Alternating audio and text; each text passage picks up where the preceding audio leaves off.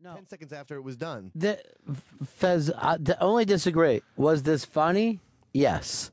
Was it also reckless and crazy and there's no upside to it?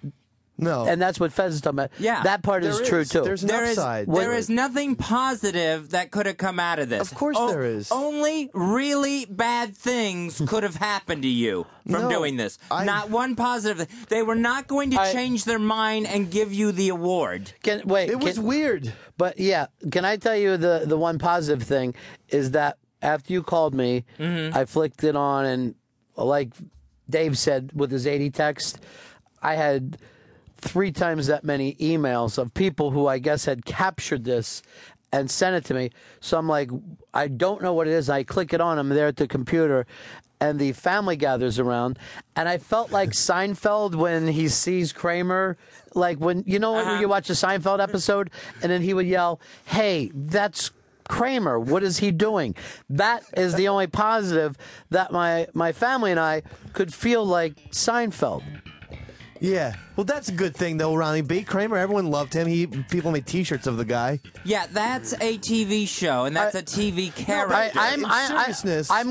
I'll give you the example, Dave, so that I'm going to give you a quick comedy 101.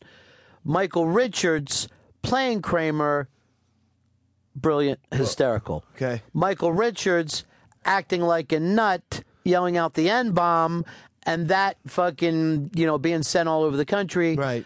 A career ender. Okay. Okay, so what you would like to do in life is to go, can I think of something funny and have that character do it? A character. When you become Kramer. Right. Is the problem. You want to play the part of Kramer, not become crazy Kramer, because none of these people know what you were doing. No. Now, did I laugh? I saw red. Huh? I saw red when I didn't get the award, and I almost couldn't help myself. So I just want to find out your... Not almost. I couldn't help myself. I just want to find out your motivations. Okay. You did this out of anger. I was very upset because I really seriously thought I was going to go into... This is going to be my time to shine. Okay. This is going to be my award night.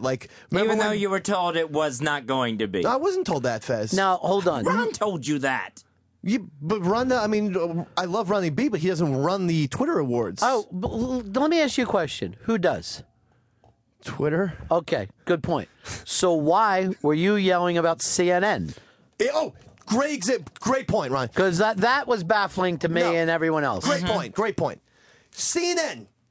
How about this for Dirty Pool? Fucking a month before this fucking award show, they go, hey, everyone should vote for the llama because the llama is really weird. And that's CNN, supposedly an objective news source. And then it's hosted by Rick Sanchez, coincidentally, from CNN. That's why you were yelling about CNN. But let me ask you this. Why would CNN, this large corporation, take it upon themselves to hurt you? Because they have it in for me. I'm not even joking. You know they don't. Ron. They obviously don't. Why a month ago would they decide, hey, we're going to give it to the llama, everyone should vote for the llama, and they obviously swayed the panel, so they don't like Eastside Dave for some reason. Now, I don't know why. If it's fit, all right. But I'm going to look into it, and this was the first step. So I'm hearing two different things. A, I thought it was a swerve and they were going to give it to me. B, no, it's fixed and the llama was chosen as the winner months ago. After! I just want to check with Fez. You done with all the letters or you have a C and D? No, just A and B. After. Okay. No, I did think I was going to win. No, my story remains consistent. I thought I was going to win. Once I lost, I realized, oh, fuck. I'm in Mel Gibson conspiracy theory town because these fuckers, for some reason, don't want me to win. And I will expose CNN for real. Why a month ago come out on the side of the llama?